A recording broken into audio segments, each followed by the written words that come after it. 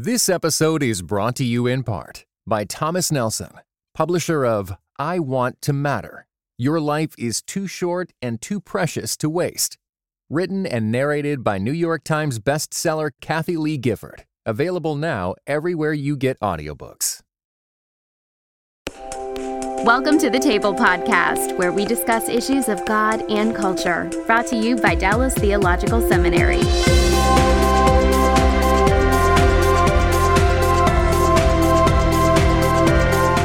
Welcome to the Table. We discuss issues of God and culture. I'm Daryl Bach, Executive Director for Cultural Engagement at the Hendricks Center at Dallas Theological Seminary.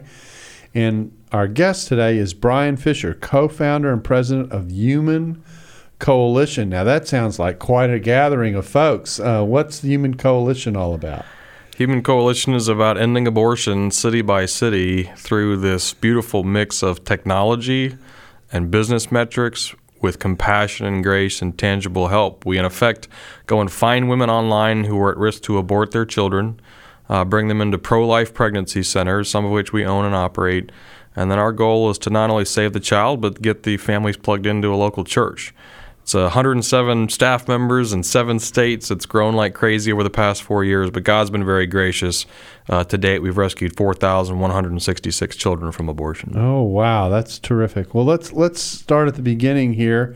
My understanding is you were originally a businessman. Is that right? Yeah, it's a patchwork quilt. I'm originally from Pennsylvania. I graduated with a classical piano degree. Okay. And when I got out of school... That sounds like qualifications for what you're doing. Oh, it's completely related. Got out of school and realized that musical talent and musical employment weren't necessarily related, so I got a job in Christian radio, and I was in Christian radio up in Pittsburgh for about 3 years, and gradually discovered that Christian radio pays about the same as unemployment. So you don't want my job. Yeah, no, you're doing a great job. Wonderful job. Yeah. And eventually got recruited into the financial securities world, stocks and bonds and whatnot. So I was the number 2 person in a startup company that grew very successfully, and then originally thought that was where I was going to spend my career. But God had other plans. In 2006, my wife and I and our boys moved to Fort Lauderdale, Florida, and I took over the helm of an organization called Coral Ridge Ministries in Fort Lauderdale, Florida, D. James Kennedy. Yep. And that's where my journey into the pro-life world really started. But my early career was all in the business world, media and finance. Mm-hmm.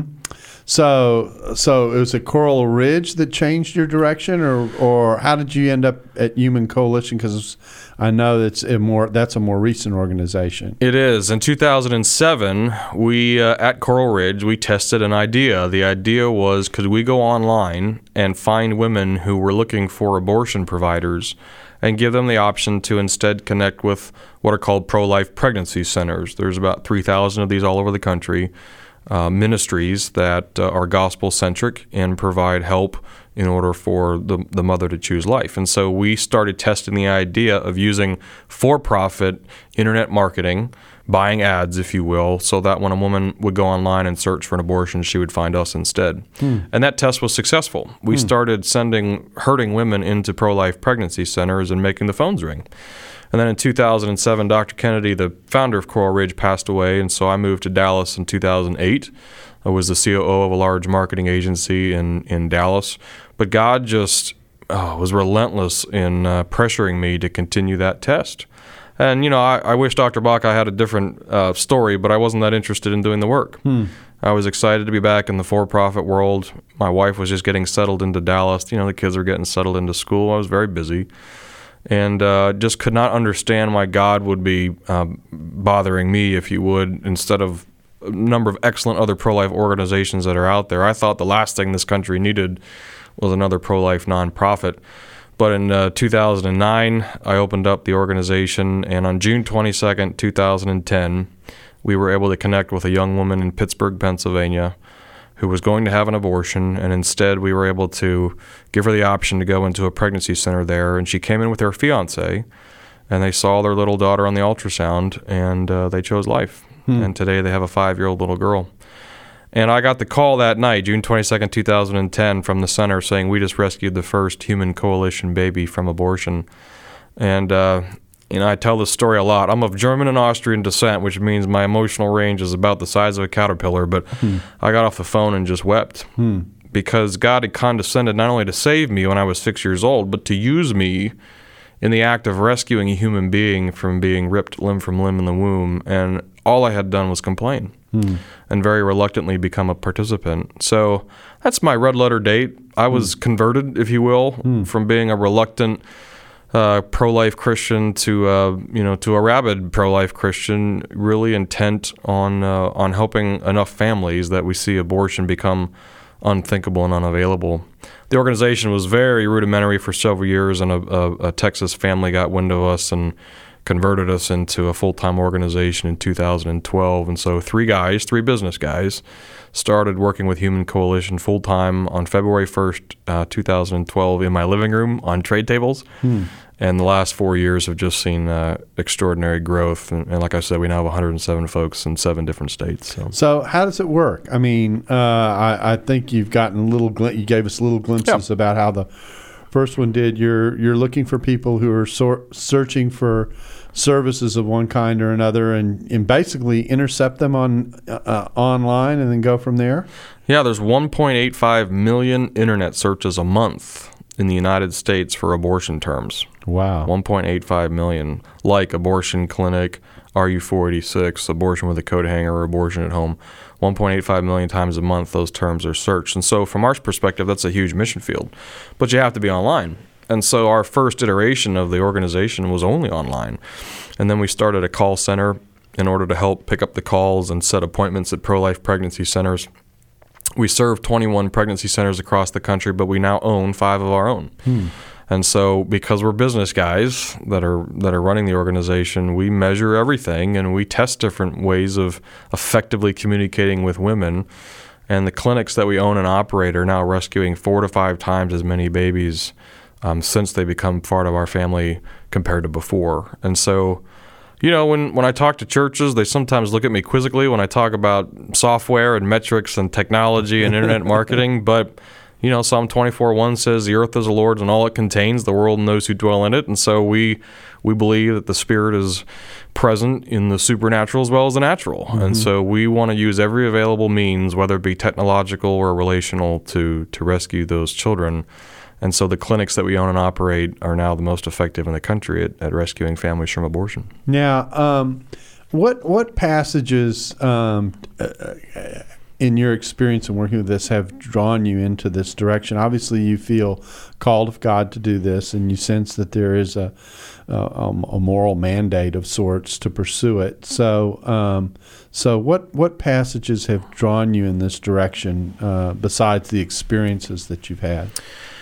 Our key verse as an organization is Proverbs 24:11 and 12, which says, "Deliver those who are being taken away to death, and those staggering to slaughter, hold them back. Because if you say, 'We did not know this,' does he not consider it who weighs the hearts, and does he not know it who keeps your soul? And will he not render to man according to his work?" There's lots of other verses in Scripture which command followers of Christ to be about the business of redeeming and reconciling, but that verse to us is very compelling because it is a command and a warning. It is a command for us to be about the business of protecting innocent life, and it's a warning that ignorance is not an excuse. And, it's not the typical Psalm 139 pro-life verse. I get that. You wove me in my mother's womb. Which is beautiful, and we've committed that to memory, and we talk about it frequently. But there's no question that, biblically speaking, God is the author of all life, and he also has a deep desire for innocent life to be protected and maintained. And so in a culture today, which is largely a culture of death, it really is the Church of Jesus Christ, which is the bastion, the representation of the author of life, and we're mandated to protect it. We talk about Exodus 1. It's a fascinating passage. You have 2 Hebrew midwives, Shiphrah and Puah, who are commanded by Pharaoh to kill infant Hebrew boys, and they refuse. And one could argue they lie to Pharaoh about why they didn't do it, and God honors them. God blesses them and gives them families, Scripture says.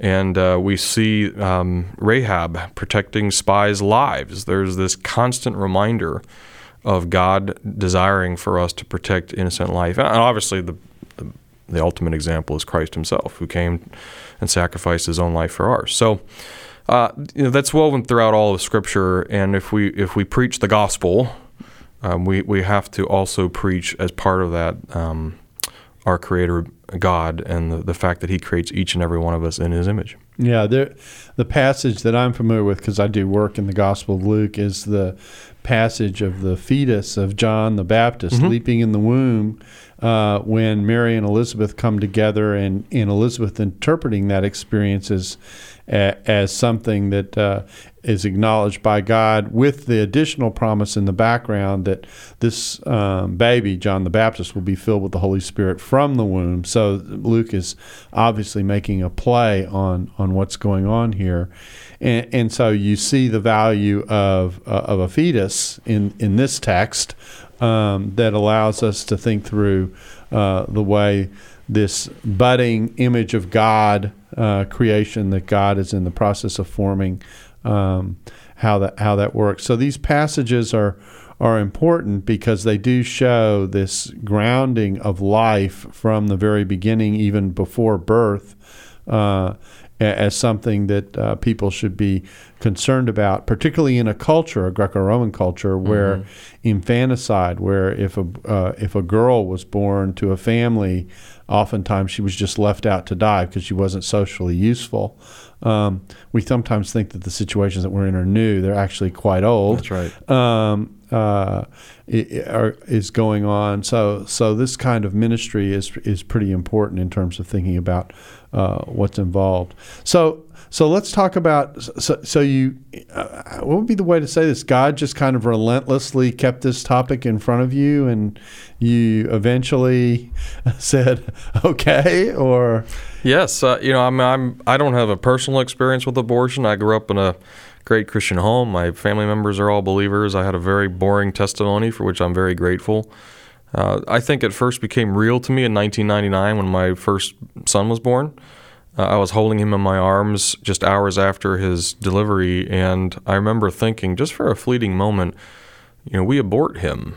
I wasn't a kid person at that point. Yeah. I certainly am now, but I think my head and my heart connected to where the logical horror of abortion connected to my heart actually holding a tiny infant baby who had no ability to take care of himself. And that was the catalyst for me just getting educated over the next 7 or 8 years about abortion and what it has actually done to rip apart the fabric of the American family. 58.5 million Americans killed by abortion since 1973. It's about 2,800 a day. We're still averaging that. It's a leading cause of death in America. Wow. And outside of the Holocaust of death, the ramifications to women, depression and suicide and physical illness and problems with other pregnancies, the impact on men, depression, violence, relational issues are so astronomical. I think we have a hard time conceptualizing to what extent abortion has really harmed the culture. I didn't know any of that. I mean, in 1999, I just didn't know. And so God began educating me, and so by the time He called me into this work full time, I think He had taken me through a crash course, and that education continues today. I still have a ton to learn. Yeah, the fallout from all this is something we're probably going to come back to and talk about on the other side of the break, because I think that's something most people don't even think about. It's a single decision, but it's a single decision with consequences all over the place.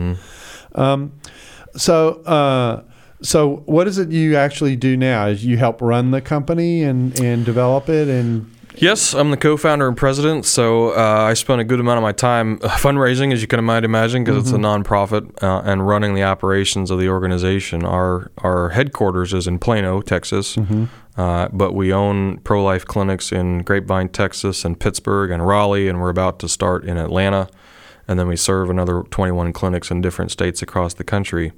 And because of that business background, we have developed a formula, if you will, that actually articulates how we can end abortion in cities by reaching enough women and saving enough babies.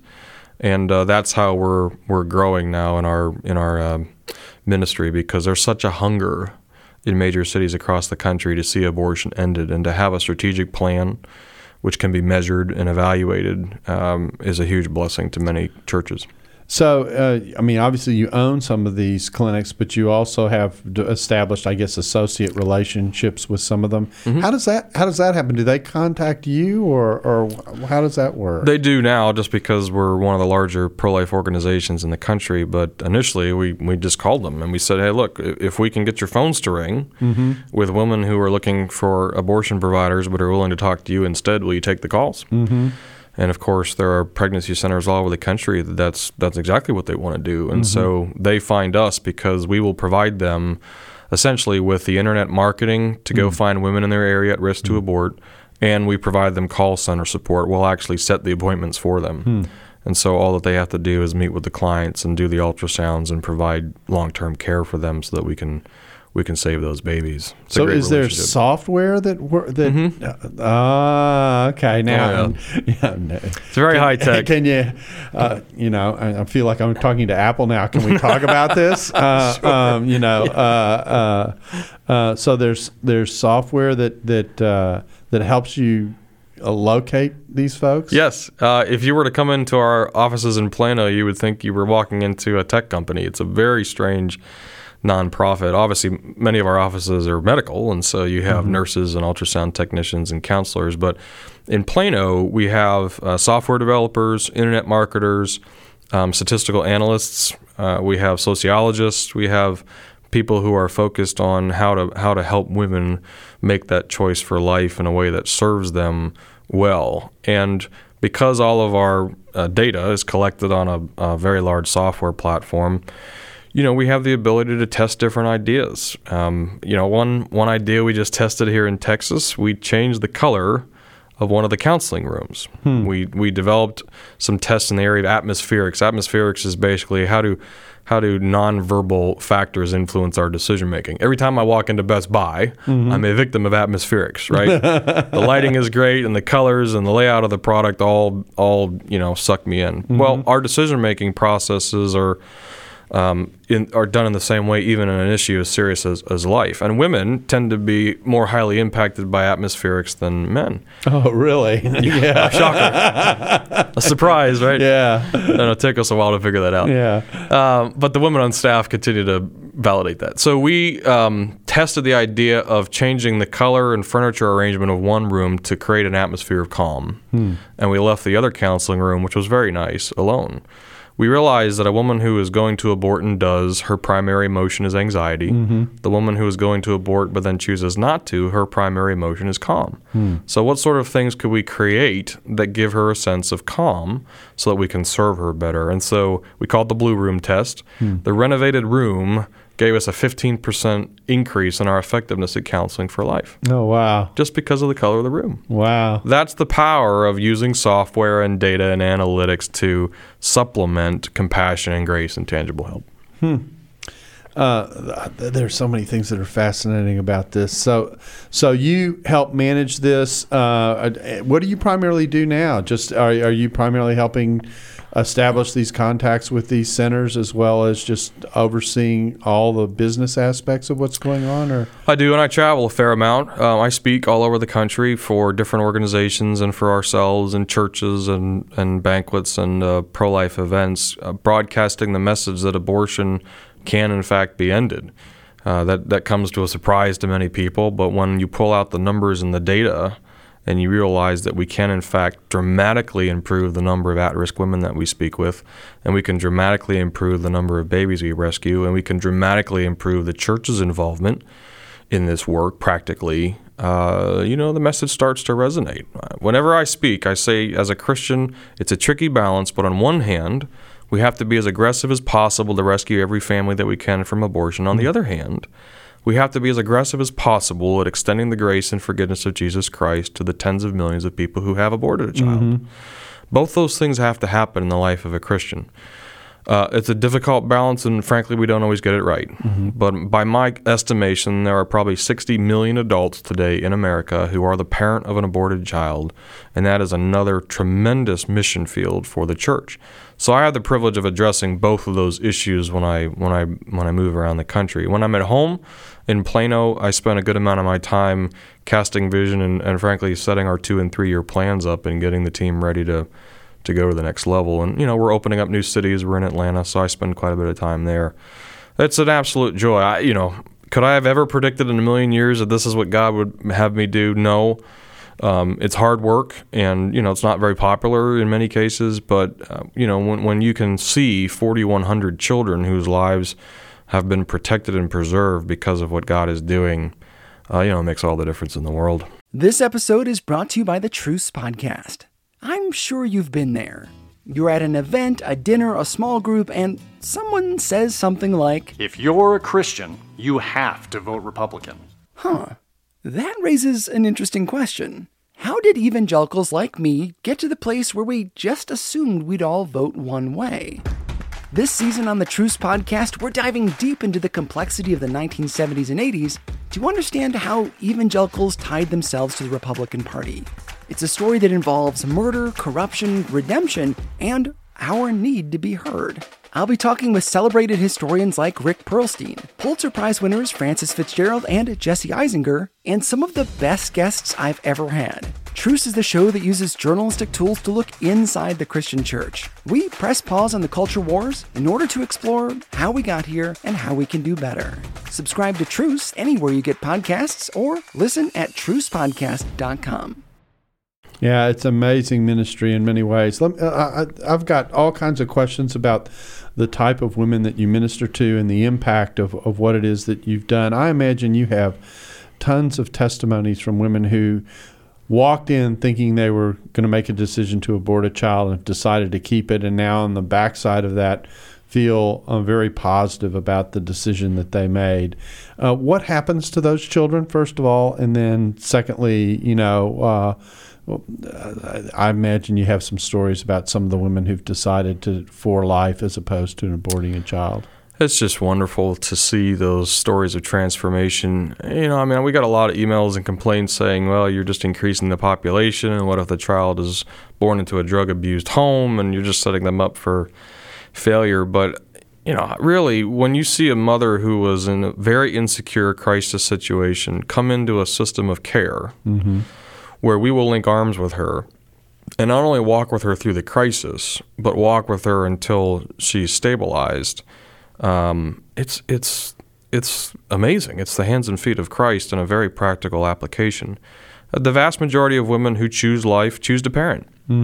Some choose to place for adoption, but it's actually pretty rare because abortion is really seen culturally as the last form of birth control. And so the situations that you might envision as being worthy of adoption are not as plentiful as you might think. Many women have the ability and the wherewithal to parent their child, and those that do place for adoption, have wonderful experiences with that as well.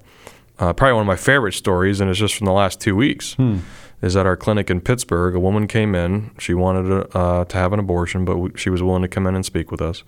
And she saw her baby on the ultrasound. She thought she was about 5 weeks pregnant. She was 16 and a half weeks pregnant with her little son.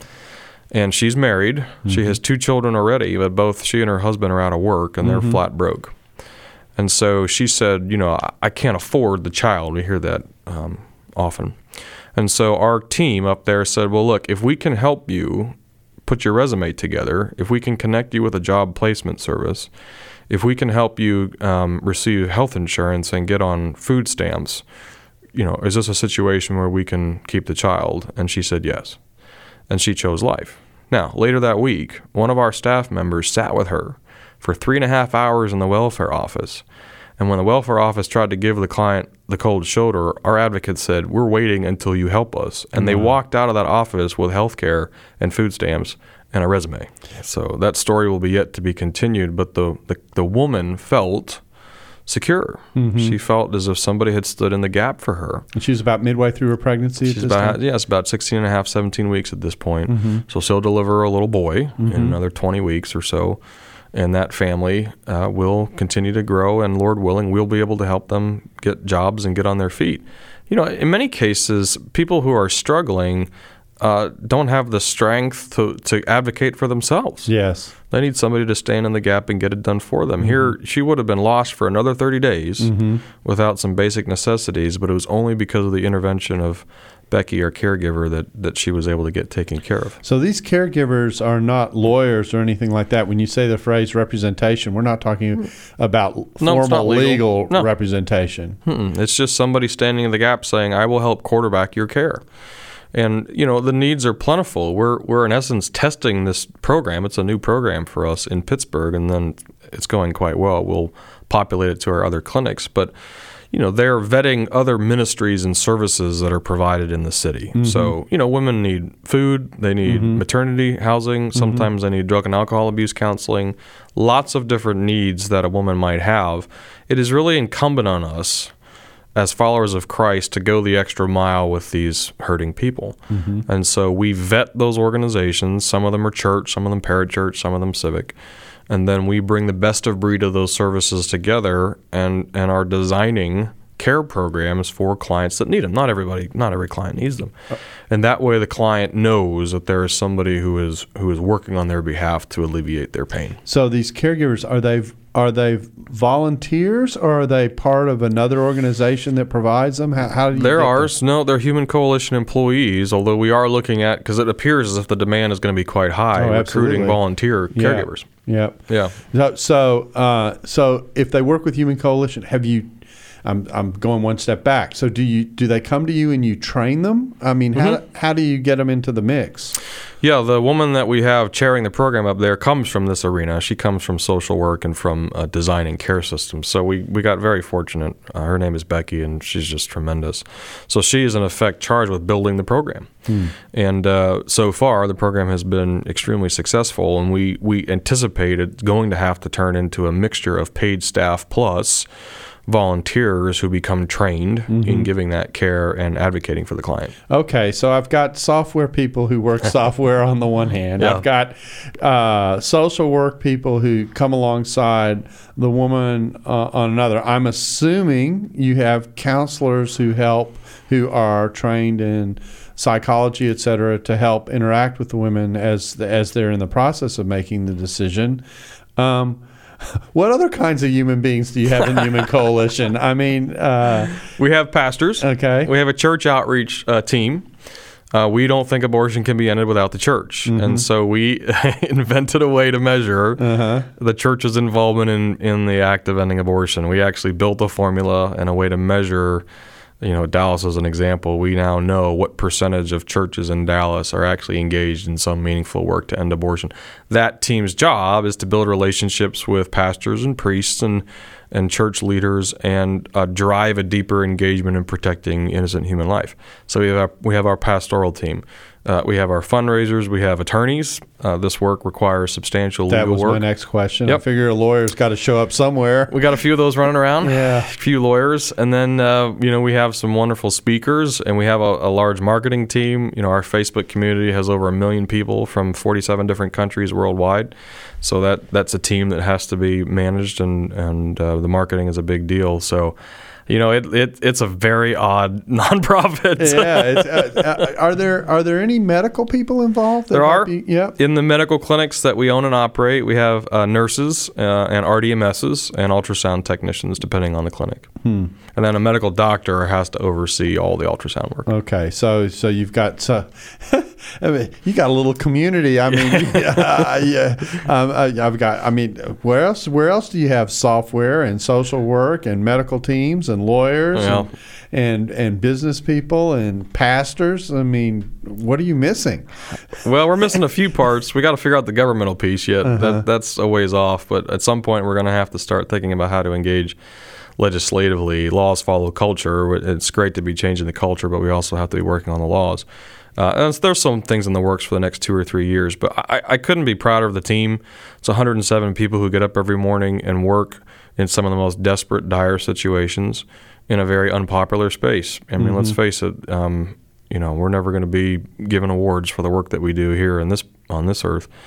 And to have 107 people who are committed to that and jazzed by it and want to see babies saved and want to see families transformed, it's just a very special team. Okay, now I imagine someone listening to this going, "This is interesting. This is fascinating. I know abortion is a problem that a lot of people choose it. I'm at a church. I lead a church. I'm on a staff. Maybe I'm not senior pastor, but somewhere. And you've tweaked my interest. So what would you say to someone who's basically trying to figure out, all right, so what might be a next step for me? Education is the first step. I wrote a book last year called Deliver Us from Abortion, Awakening the Church to End the Killing of America's Children. I went on a year-long exploration to try to understand why, on the whole, churches are not directly, intimately involved in ending abortion. And they haven't been for 43 years. There are numerous exceptions, and Dallas is replete with them, but there are too many churches that do not engage this issue because they fear it's political or they fear other parts of it. So my exploration into that suggested that in order for a layperson or a church leader to really become a positive force in their church, to engage them is to get educated. The basic facts of what abortion is and what it has done to this country are by and large unknown. And we don't get convicted emotionally until we have the facts, right? We have to, or a story or something that moves us. In my case, it was just studying the issue and understanding the degree to which it's impacted the American family. But for others, it's a relative who's aborted a child. And they have seen the devastation that's wrought on their family, and they want to save other families from that devastation. In some cases, it's, the statistics of our own cities, how many children we're losing each year in major cities across the country. But get educated. There are wonderful resources out there that can start the process of education, and then share that. Get into the small groups. Get into a Sunday school. I'm teaching a Sunday school in my class, right now about abortion. We provide training. We provide a Pro-Life 101. It's a 3-hour course that can be done, at one time or spread over 3 weeks that give the basics, the history of abortion, what the Bible says about abortion, and what we can do to end it. And then it's really connecting with folks in the church who God is calling. And this is pivotal. Candidly, if the senior pastor does not view this as a pivotal issue, it's an uphill battle. Well, I'll just shoot straight about that. Yeah, sure. But that doesn't mean work can't be done. And finding other like-minded people in the church and coalescing together is really important. You need a team, and that team has to be humble. They have to serve the church. They have to work within the authority of the church. And yet at the same point, expressing the dire need that exists because of abortion. If you can get educated and form a group of like-minded people, you can get a lot done. So if someone wanted to contact you because they got interested, could they do that? Yes, just email us at contact@humancoalition.org, contact@humancoalition.org. We have a great team. This is all they do, is they serve churches, and they help churches move along the path to being involved in protecting families and ending abortion, and they would love to speak with you. So contact@humancoalition.org. Okay, now I said we would discuss this. Let's think about the impact of making a decision to abort a child. You've talked about the devastation that's involved here and the human impact, and I think that some people say, maybe think of this, obviously not very deeply, and go, okay, I make a decision not to have a child. I have a surgical procedure, and it's done. But it's not. It's not. Well, you can imagine the horror of accidentally killing a human being, a car accident or some sort of tragic event where you are accidentally responsible for taking the life of a human being. You never get over that. You move on, but it is something that deeply influences you. We don't escape that just because the child is small and not seen. And whether you're the father or the mother or somebody who coerced the mother or a relative who was pushing for abortion, we have to come to grips with what does it mean to be responsible for taking the life of another human being. And it impacts people different ways. Look, there will be many, many women who say, I had an abortion and I'm better for it. That exists. And I'm not here to debate that. What I'm here to say is there are millions of women who have aborted and have suffered and regret it. And had somebody stood in the gap for them when they had that abortion and said, I'll help you through this so that you and your child can live, you would have a whole different situation. We have numerous people on staff who are parents of aborted children. And the men, several men on staff, would be the first to tell you that they are forgiven. They know Christ has redeemed them. They have repented, but it still hurts. and it's going to hurt until they go to glory and they meet their child. So, so how many of these women are single and need additional help beyond the decision? I would take it that the bulk of Most. them, yeah. Yeah, 85% of all abortions are performed on unplanned pregnancies. Okay, so only 15% are where people just don't want the child, or there's a diagnosis that they don't like or whatnot. But 85%, and the overwhelming majority of those women are single or not in some sort of secure relationship.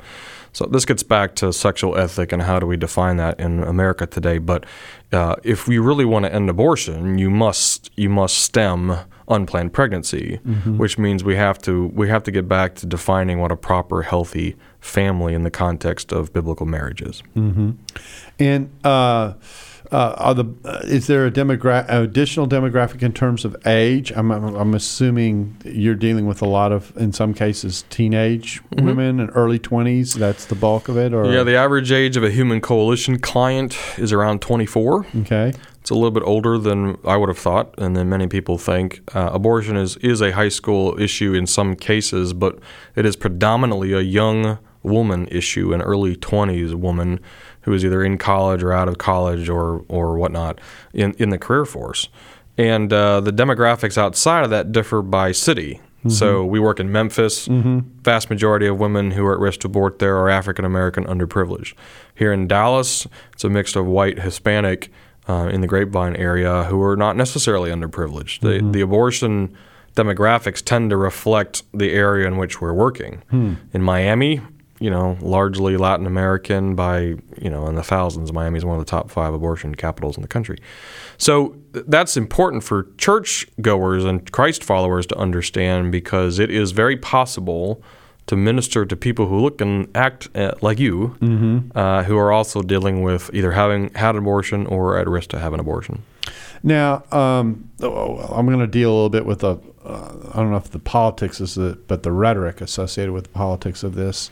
Oftentimes what's said is that you're dealing in areas of human choice, and you're pro-choice or you're pro-life, that kind of thing. How do you help people sort through that rhetoric, and how they are hearing it framed about, it's my body, you're taking away my rights, all those kinds of things? Well, the good news is there is actually no logical, factual argument for abortion.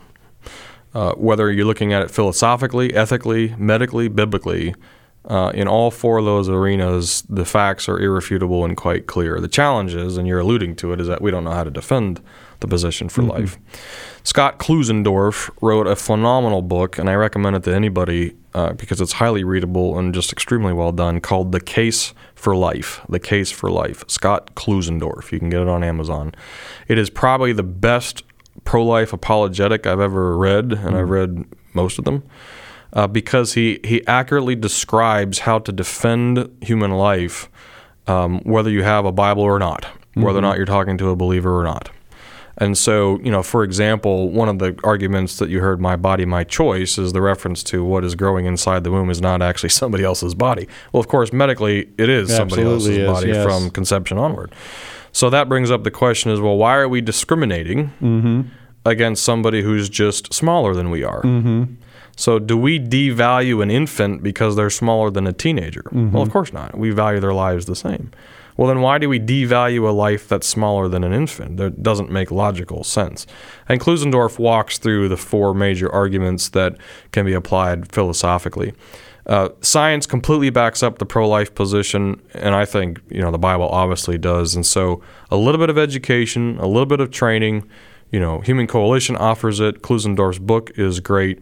Arm you to where you can disarm any pro-abortion argument. They are all built on lies and fallacies and misinformation, and a little bit of truth goes a long, long way. I'm on the board at Wheaton College, and of course we're in the middle of a legal case right now in which the healthcare mandate to require the supply of certain medical procedures, et cetera, that could result in abortifacia situations. That kind of thing is something that has been a part of what we've studied. I came into the task force knowing a little bit of the theology, but knowing zero of the science. And what was interesting was the scientific material that we were reading that talks about how scientists define the beginning of life and when life begins, that kind of thing. And although there is a spectrum there, it's very interesting that our laws have not caught up with where the science is on this. Even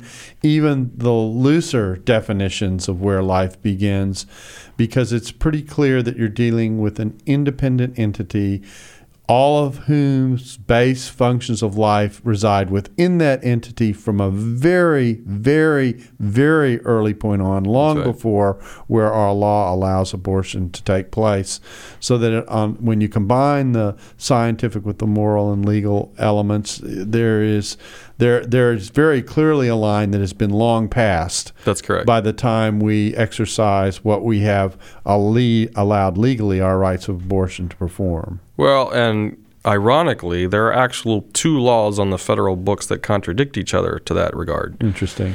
Roe v. Wade obviously makes abortion legal at any stage of development for all 9 months, and it's up there with China and North Korea in terms of its permissiveness. We are the top 4 permissive abortion countries on the planet.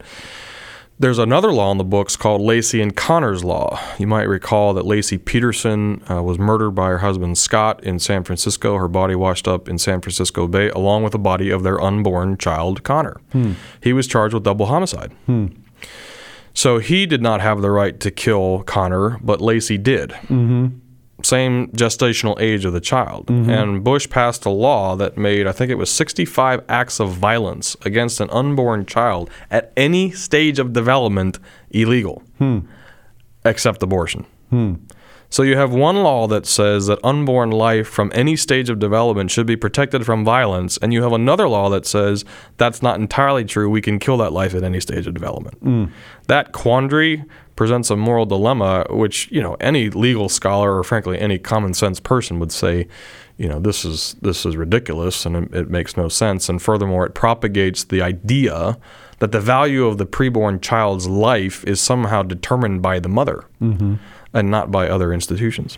Yeah, I think the subtle argument in here that people don't process is they think that because the child is dependent on the mother for well-being while in the womb, that somehow that disqualifies it from being considered life. And yet what I was reading in the science says, no, actually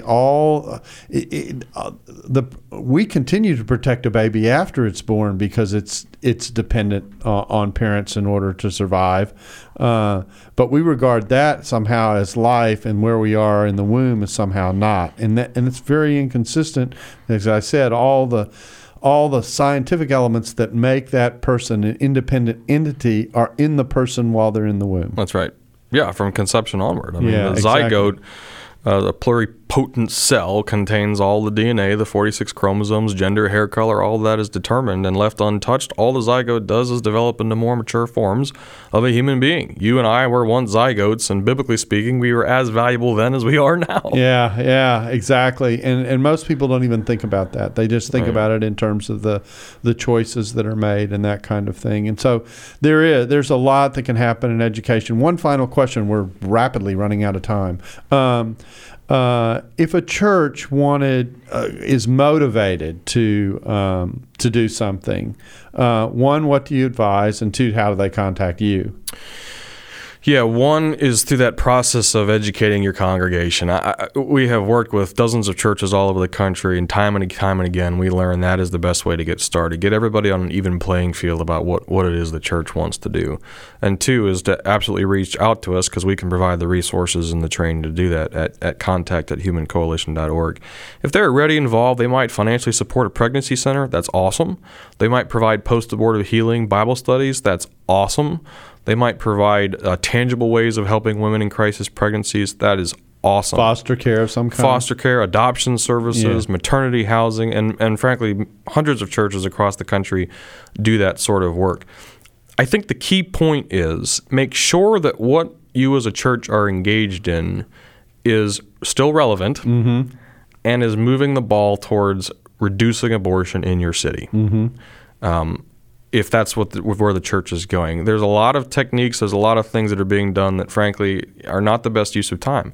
And that's where we can provide substantial help and counsel, just because frankly we've seen most of what goes on. Okay. Well, that's terrifically helpful, and oh man, there are tons of questions beyond that I could ask, but we've done I think a good initial job in surveying the field. I think of it as being one of the more potentially meaningful ways of social engagement that a church can undertake, where really you are dealing with life and death from the very beginning. I mean, not and multiple levels, the physical life as well as the spiritual life of people, and that's a terrifically valuable thing to undertake. And so I can't think of a more valuable ministry to undertake in many ways. Well, our time is basically gone, Brian. I want to thank you for taking the time to come in and chat with us about what is an area that I think many people have a gut feel about in the church, but really are a little bit at a loss to know, okay, what does this actually look like? And if I wanted to help, what could I possibly do? Those kinds of things. And there are